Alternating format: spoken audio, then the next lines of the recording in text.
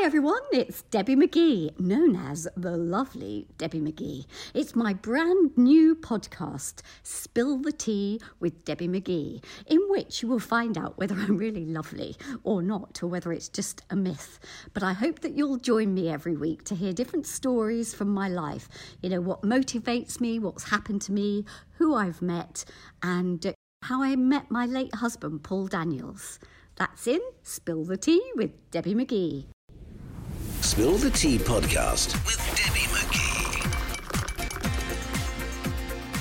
Hi, here we are again with Spill the Tea with Debbie McGee, and I'm so looking forward to talking to my guest this week. We've known each other for years and years and years, and she's been in the business working hard since she was 6 years old. She's done everything from starring in the West End, on Broadway, in TV shows, acting, dancing, singing. She can literally do the lot. And so who am I talking about? Bonnie Langford. Spill the Tea with Debbie McGee. You know you want to. Really excited to be talking to my guest this week because it's somebody I've known, well, forever. I feel like all my life. I think we were probably quite young when we first met, even if we didn't know each other too well. And she's done everything there is to do in show business and continues to do. She's a bit like Peter Pan, that never seems to change. And it's Bonnie Langford. So hi, Bonnie. Hello, Debbie. How are you, my darling? Yeah, I'm good, Bonnie. I think we have known each other forever. Yeah. Certainly since Cats, at least. Yes. Not you weren't in it, but you were down the road at the Prince of Wales with lovely Paul, and I don't know. You know how you just know people. We've just always known each other, haven't we? Yeah, absolutely. So I'm just, Bonnie, to talk about everything you've done in the business. It would be, we'd be talking till next year, wouldn't we? Really? Yes. Well, and we would be gossiping and literally putting the world to rights while we did it. So that could be challenging for people to listen to because they're thinking, oh, they're off on one again. But just skimming through, and you were a professional from being about 6 years old, weren't you? Yeah. Well, yes. Technically, I went on telly when I was 6. Yeah. But to say it was the beginning of a career, which I think people tend to do now with young people, they say, oh, it's all starting. It wasn't considered that at all for me. It was, as far as my parents were concerned, it was just sort of lovely opportunities, like going to visit the Queen or something. Not that I did visit the Queen, but those sorts of things that you would put on your list of, well, wasn't that a lovely part of my life, and I can have a happy memory from that one. So yes, I went on opportunity knocks when I was 6 years old, but it wasn't a case of let's go on the television and start your career. But I immediately felt at home. Immediately. I can visualize seeing those huge cameras that were like, darling. The floor manager said to me, director Royston Mayo, you remember Royston? He said, he said, if you look at the big camera, if you can and you want to, when you see there's a little red light shining above the camera, that's when you'll be seeing all your friends and family at home. You'll be looking straight at them. So that would be nice if you could focus on that. All those things. I just remember thinking, this feels interesting. I'm really taken in by it. It wasn't a big kind of flashy deal. It was something that I really felt intrigued and interested and at home. Yep. And as you say, it wasn't all immediate, and you did other jobs along the way, and Just William and all the things that we can remember you for. And when you then went, you got things even in your teens, playing Mel. I can remember you in Doctor Who. That's right. And now Doctor Who is huge around the world, isn't it? Massive, absolutely massive. Do you get invited to these Doctor Who conventions and things?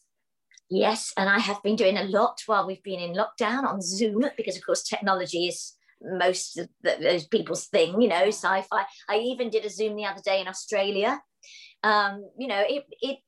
It's incredible. It is the gift that keeps on giving. And in fact, I do a lot of the audio dramas as well. So it's like doing a radio play. It's lovely. You just go in there. You don't have to learn the words. You look at them, and you can sort of be transported to either back to that time or to your character as they may well be now. You know, you can literally sort of recreate with it. And two things have happened on that score. On the audio drama, I'm actually really looking forward to it because Russell T Davies, I don't know if did you see any of It's a Sin that was just on the TV? Yes, yes. Oh my goodness, it was incredible. Well, Russell wrote that along with many other things. He's a highly accomplished writer. And in fact, he was responsible for Doctor Who coming back in its new form, whereas I am part of what they call the classic series. I think pretty soon they're going to call it vintage, but it's classic at the moment because it was in the 80s. And anyway, so it turns out that Russell watched the show when he was 14, was an avid fan, has always been an avid fan. But when he was 14, he wrote a script on a typewriter. And the doctor and Mel, well, the doctor and the assistant were me, my character, and Colin Baker. And apparently he found it in his loft during lockdown, and he's going to resurrect it, and we're going to record it.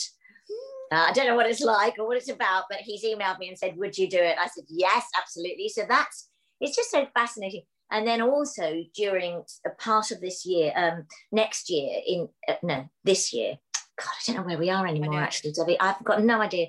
So in about April, they're going to release on Blu-ray season 24, which was one of my seasons. And we've done lots of little bonus extras.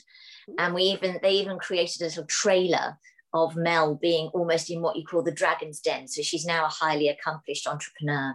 And it's just a sweet little trailer. So we sort of revisited it. So the fact that it's still alive is just extraordinary to me. I would never have believed it when I went in the show. Yeah, but it's, never let go. So through all these, your childhood years and then going into your training and starting to do work, what were you like as a person? Were you shy or you were? Because I can remember you sort of, way back in gypsy time, and you were quite shy then. Oh, terribly. Yeah. I just was this kid. I was able to do what I was meant to do. I was very boring. I was a really dull kid. I think people thought that I was going to be this sort of over the top, obnoxious, sort of precocious kid. And I could do that. Yes, I could play those people, but I wasn't one of them. I watched them a lot. And I always worked in a sort of an adult environment. And I felt that one didn't behave like that. You just didn't, because you were with adults and therefore you behaved that way. And sometimes I felt that it was even more important to be professional in an environment, because I didn't want anyone to excuse bad behavior for my age. And I felt so lucky and privileged to be working with some very extraordinary people. And I was one of those kids that would watch and take things in. I still do. I love people watching. I miss being outside. I mean, I love it to be able, the weather's starting to get better, which is good. And we can perhaps go and sit and just watch people. In fact, when we were first in lockdown, the very first lockdown, my daughter and I, we would go out and walk through the park and walk slowly. We had these whole scenarios going about people around us that we'd see regularly. We gave them names, completely fictitious, but Timmy's back today. Oh gosh, he's going to climb a tree. No, his mum is really, it was just ridiculous, but it's sort of, I know. We are all a bit like that in show business though, aren't we? You know, we make things up. Well, we have to, don't we? Yeah. I mean, the difficulty is that, people think we live extraordinary lives and different lives, and we don't. We're just people who reflect, hopefully, and realistically and authentically, those around us that might be, our world is heightened. Our world might have, it might be more pressured. It might be more immediate. We might have to tell stories very quickly. But ultimately, we're just storytellers and playing make-believe. But it has to have that, it has to be real. And if we lose sight of that, then we lose our ability to do our job, really. So we live in a little bit of a mad world, but actually it's just reflecting real life. And if it doesn't, and we all go a bit nuts. And I think it's because people just imagine that we're at glitzy parties and balls and things all the time, because that's what they see a lot of photographs of, where, you know, actually being in show business, most of your life is taken up with work, isn't it?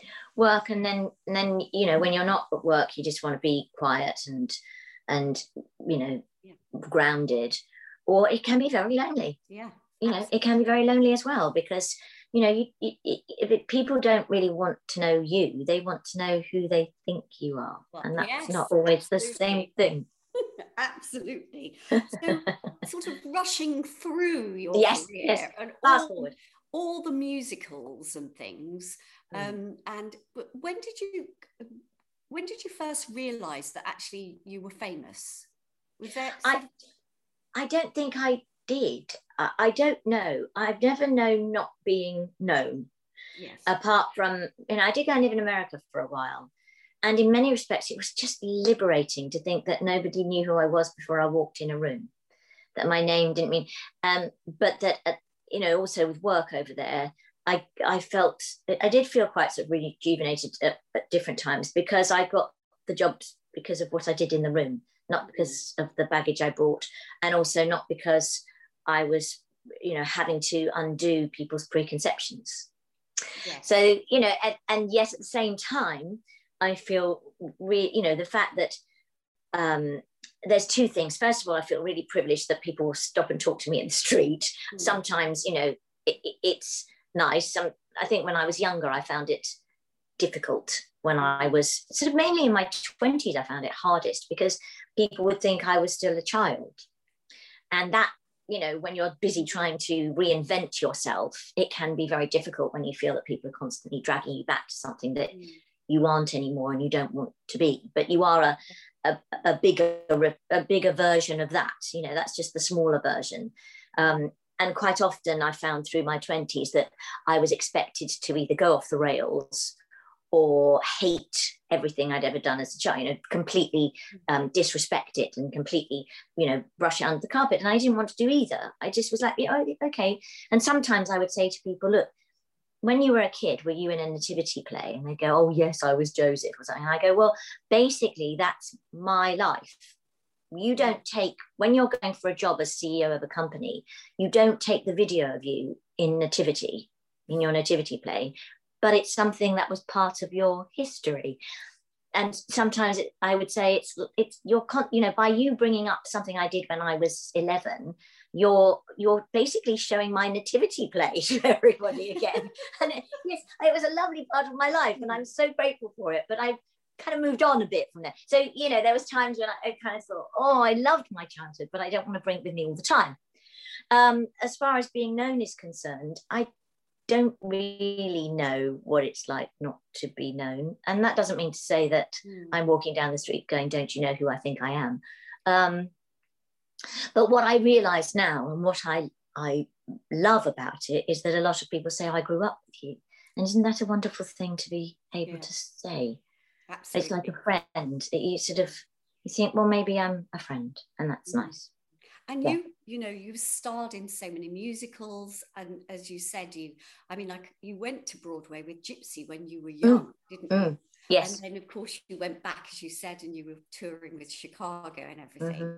And on Broadway. I went to Broadway again. Yeah. So and my friend, who was my understudy in Gypsy, was playing opposite me in Chicago. Oh, how fantastic. I know. Isn't it lovely? Yeah. So, you know, and that was a whole different experience because you're an adult and you had a daughter. And my beautiful daughter. We were emailing quite a lot at that time. And I remember one of your emails was about the NHS, which, of course, with COVID, we're all so aware of how lucky we are. And that, you know, if your daughter's ill, you try and go and buy something from the drugstore before you take them to a doctor, because you're then talking about hundreds or thousands of dollars. Yeah, my little girl, she was much younger then. She got a little tummy upset, and normally you just go to the doctors, get the banana medicine, that's it, sorted. I did that, went to the hospital, but it was $1,000. Yeah. So, you know, coming back here and just feeling that we've got the NHS, and oh my goodness, we take it for granted. We do. And, you know, we know it's not perfect, but but without it, we would be in a terrible state. And, you know, in America, there are people that are literally dying because they can't afford to be treated, which, you know, luckily we don't have that here. So then, you know, you've worked with everybody. So did you have a hero or a heroine performer that when you were growing up, that was the person you adored? Well, I had the most extraordinary example. I had the most extraordinary experience. And that was when I was in Gypsy when I was 8 years old. And then I went to America with the show. And that was Angela Lansbury. She played my mum, Mama Rose. And if anybody needs a sort of a heroine to look up to, who's a real heroine, as in not some kind of fantasy person that you only see the good bits. She was a real person and is a real person. And that's, I think, that gave me such an extraordinary benchmark to sort of emulate, because I saw her on stage, I saw her off stage, I saw her with the general public, I saw her doing her press, I saw her getting upset, I saw her standing up for, you know, she is, and she's, you know, what is she, 95, 96 now. And she is an extraordinary human being, a human being who happens to be a storyteller as well, and, you know, performer. But that lady did things. Even the other day, I just was scrolling through photographs in my phone that I've got. You know how sometimes you get things that someone sends you and you think, oh, take a picture of that, screenshot of that, so I've got it and stuff. And I saw a picture of me cutting my 9th birthday cake in America, and she's to my left. Yeah. She came, and actually I was with my mum, and I said, you know, she must have been exhausted. She was doing 8 shows a week of one of the most extraordinary shows, difficult shows, challenging shows, and she bothered to come and pop in and say happy birthday to me. Those sorts of things are, I think, you know, so she became and is a heroine of mine, and yet she's kind of a friend as well. So, you know, it's a strange path to lead, but yes, definitely. And many like her. Yeah. And was there someone that, you know, maybe a pop star or something, or a musical theatre person that you'd always adored, and then you got to meet them? Well, I mean, when I was very little, I loved David Essex. I adored him. I went. I still do. Yes, he's gorgeous. I haven't seen him for years. But yes, it was mortifying because I was then on a television show with him, and I didn't know where to put myself. I was only about 8 or 9, and I was like, it was awful. But I generally think, I mean, I don't know. I mean, I do think there's some fantastic people on there, but I think we have to remember that you know, I'd like to think that we're all hopefully approaching people as human beings, but we do get a bit overexcited, don't we? Sometimes we go, oh, I know you off the telly. For you, you know, I expect once you went into EastEnders, you know, you had a new younger audience that might not have seen you in musicals or remembered you from other TV shows. So that's a whole new fan base to you, hasn't it, playing Carmel? Yes, well, yes, indeed. I mean, I find it wonderful and also hilarious, actually, because also people will come up and go, "What, Carmel?" And I think, oh, what's that? And then I remember when I first went into EastEnders, somebody came up to me in a department store, and I think I was on my lunch break actually, and I popped out between, you know, in lunch, and I'm looking through something in the store just outside Boreham Wood, and this woman comes up to me and she nudges me and she goes, "Go with the postie, he's lovely." And I'm thinking, what is she talking about? You know, and it was the storyline that was out, because you film so far ahead, you are sort of 8-10 weeks ahead, you're not really sure what's on screen at the time. So you're constantly thinking, oh Lordy, what have I done? What did I do? What was on? Paul and I came to see you. I think it was in Dirty Rotten Scoundrels with Robert Lindsay, where you played that wonderful character with a little sexy comedic bit where you were drunk in underwear. Lots of women who are drunk. I play a lot of drunk women sometimes in underwear.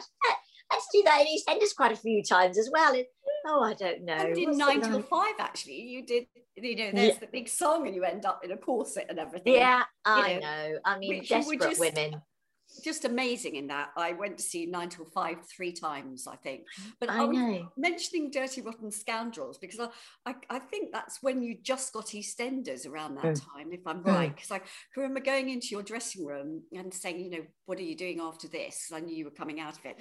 And you said, well, you can't tell anybody, but, you know, I'm going into EastEnders. And you'd already started filming, I think. Yeah. And it was so excited. I was so excited for you and I couldn't wait to see you in it. And what you've just been saying about people stopping you in the street is, it's only just occurred to me when you said that is, of course, you don't speak naturally with, you know, an EastEnders accent. So when people stop you in the street that have got a Cockney accent, do you answer in your natural Bonnie voice or in your EastEnders voice? No, I think in my natural Bonnie voice, because also, you know, as you said, kids will come up to you, and especially when you're doing a specific storyline, and that can be sort of great fun, but it can be sort of tricky when you're doing a really hard storyline. I did a knife crime, a big storyline where they highlighted knife crime, and they had one of my sons murdered in it. In fact, when we came to see you do Strictly the live tour, you were doing it with David, who played Kush, my other son. Now, David hadn't been at work for quite some time because of doing Strictly, and because he was hugely successful in it. And both Shaheen, who played Shaquille, who was the son who got murdered, we knew this storyline was happening. We'd been told, and we knew that David didn't know. So we came to the show to support him. And then afterwards, he was like, oh, what's been happening? What's been happening at work? What's coming up? What storylines? And we had to tell him. And it was, I know, it was really hard. We went, well, there's stuff happening. You've got to tell me, but, you know, because they hadn't told him and he was going to find out. And we just went, look, you've got to know this. We're going to have all this stuff. And we all hugged. And that was at your party afterwards. We were like, we had to tell him. It was a family thing. We had to tell him. Yeah. But yes, sorry. I know that you were really close to him because, you know, how he talked about you and said lovely things about working alongside you. And he is such a lovely chap, isn't he? He's such a lovely chap, and he gives the best hugs. Yeah, he does. I miss hugs. I really miss hugs too. I miss seeing people and just bumping into them, going hello and hugging. You know, I wonder when we'll be able to do that again. Yeah. Can't wait. Have you, through the lockdowns, you've been with Bea, your daughter, have you had some, because I know you so well, Bonnie, and you know, you never sit still. So have you had some sort of routine going every day that this is what I do? I get up and I know you've just done a workout this morning. Yeah. I try. I mean, I think when we first went into lockdown, the very first one, I was just on the end of my run in 9 to 5. And it physically, as you said, as you know, it was exhausting. I was quite broken and I needed the break, and I was due to finish about 3 weeks later anyway, and there was part of me thought, oh, I can actually repair and relax. I was, you know, we all went through that phase of thinking this is really quite scary and frightening, and then we all sort of went, right, keep calm, carry on, and clear out cupboards. So I did do all that stuff of that. I haven't been at home really. Isn't it lovely being able to sort of do this? And then you get to the point, you know, we've all been through ups and downs, haven't we? It now feels a bit like Groundhog Day. And I don't know about you, but it always seems to be 4 o'clock. The day happens, it's 4 o'clock, and you start the week, and then suddenly it's Friday. And where did that go? I've tried to do bits and bobs. I've tried to be as proactive. You know, you hear of some people and they're writing books and doing things and blah, blah, blah, blah, blah. I don't know. And although I've kept ticking over and kept busy, there's probably things that you think, why didn't I do that? I still haven't cleared out my storage. I should have done that, you know, but we can't beat ourselves up. I think just keeping going and trying to stay positive and in touch. There was a point I tell you one thing I did do, which is quite a life change, is I got a puppy dog. Yeah. So that was quite a life change, and will be a life change, because it seemed the ideal opportunity to have that time to bond, to you know, get used to each other, to have this beautiful little creature in our lives. and something to go out for, I mean, social, my goodness, you go out with a puppy dog, you talk to everybody. It's lovely. Don't know any humans' names, know all the dogs' names. So and what type of dog? She's a Maltipoo, which is a cross between a Maltese and a miniature poodle.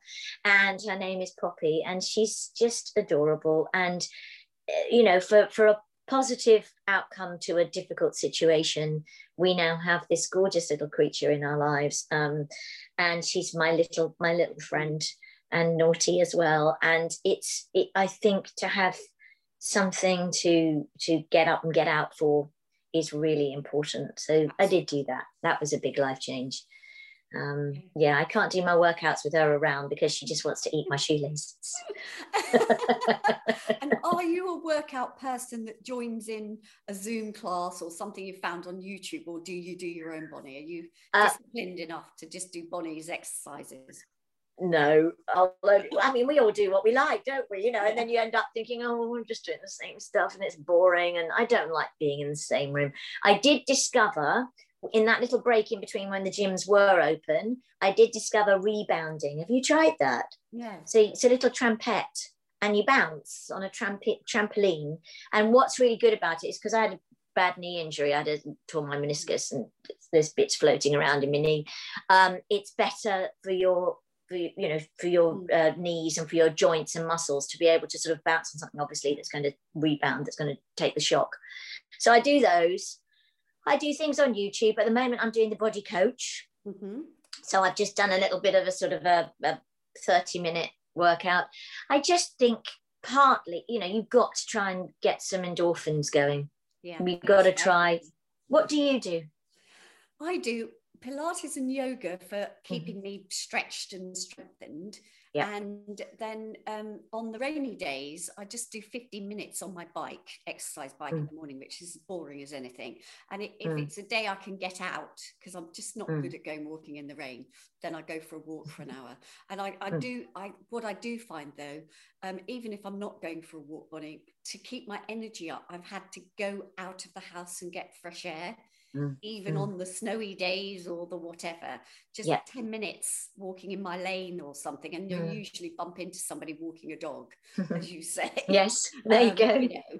So yeah, absolutely with you. So you know, we're running out of time. So the things I would love to, just a couple of things to ask you is, what of the things do you think you've passed on to your daughter? Probably everything wrong. You know, is there anything that I should ask B, is saying, what's the one thing you remember that your mum's told you?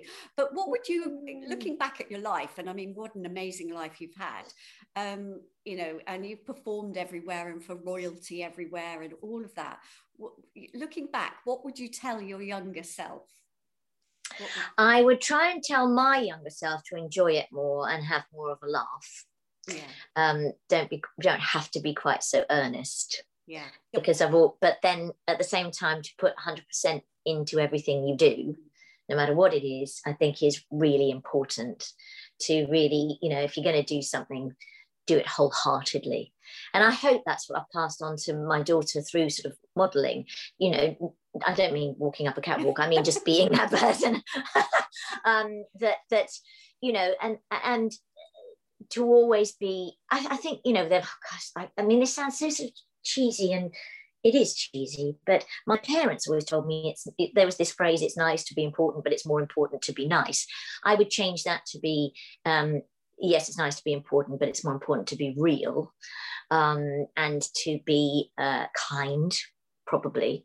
I think, you know, because also there are times when people have said to me, like, so there was this interview chat I did in Australia. No, I said I did this Doctor Who thing, and I think it's in Australia, or maybe it was one of the other Doctor Who ones. It was a Doctor Who one, and somebody asked me this amazing question, which was, you know, what has been important? Do you remember any one thing? Do you remember meeting any one person? And blah blah blah. And I couldn't think what that could be. You know, your brain goes, well, there's a whole load.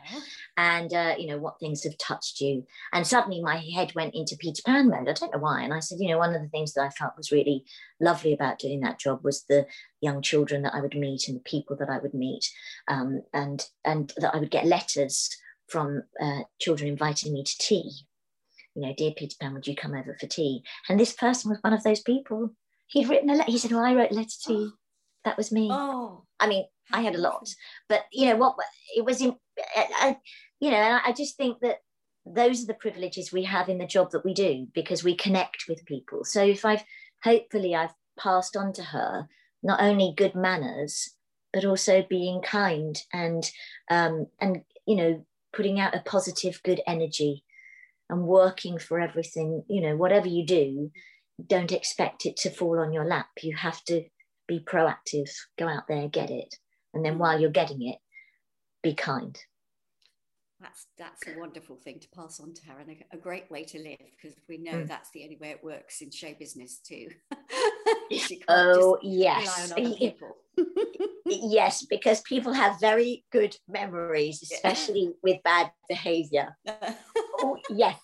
So for the future, when we come out of this, have you got anything that may happen, is what we're all saying?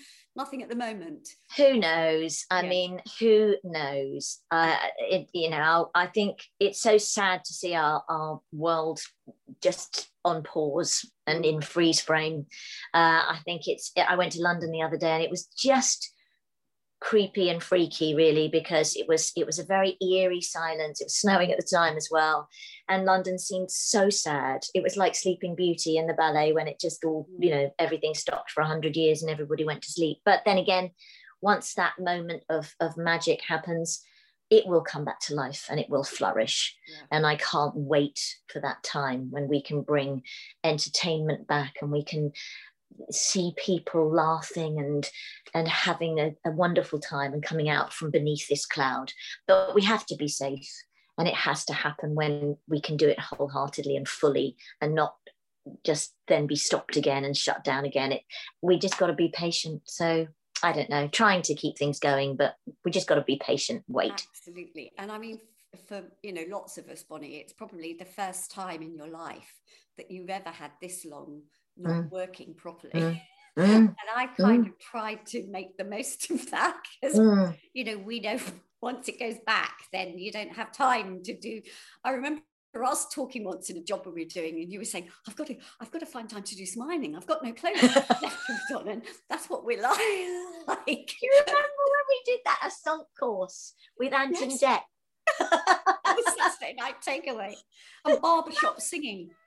And you taught me something then where I thought, oh, Bonnie Langford is so wise and probably been through a lot more than I'd been through. I won't name the person, but during I think we were on, it was 6 or 8 weeks, and we did a different thing every week. But there was somebody involved in that who wasn't very nice to you. And I was really shocked because it was somebody I'd met, I didn't know, but I thought she never had come across like that. And it hadn't bothered you whatsoever. And I said to you, oh, Bonnie, what was that about? Have you had a big fight or fallen out at some point? Because I'd never come across this before. And you went, oh no, darling, it's just professional jealousy, and just kind of got on with whatever we were doing. And I've never forgotten it, because I'd never heard anyone say that, and I'd never really thought about it.